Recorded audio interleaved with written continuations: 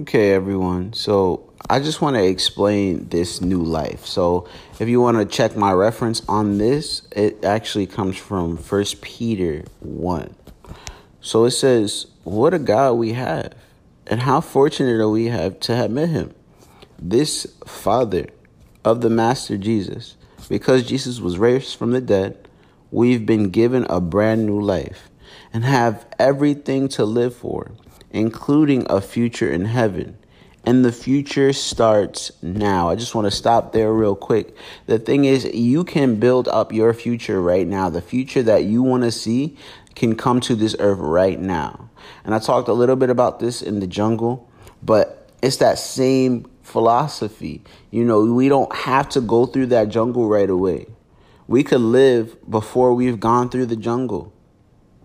And of course, if we're living now, it's so much easier to get through that jungle of life. I just want to continue on. It says God is keeping a careful watch over us and the future. The day is coming when you'll have it all, life, healed, and whole. The thing is, I just want to let you know today that you can be healed of everything. You can be healed of the things that's holding you back from living out your destiny.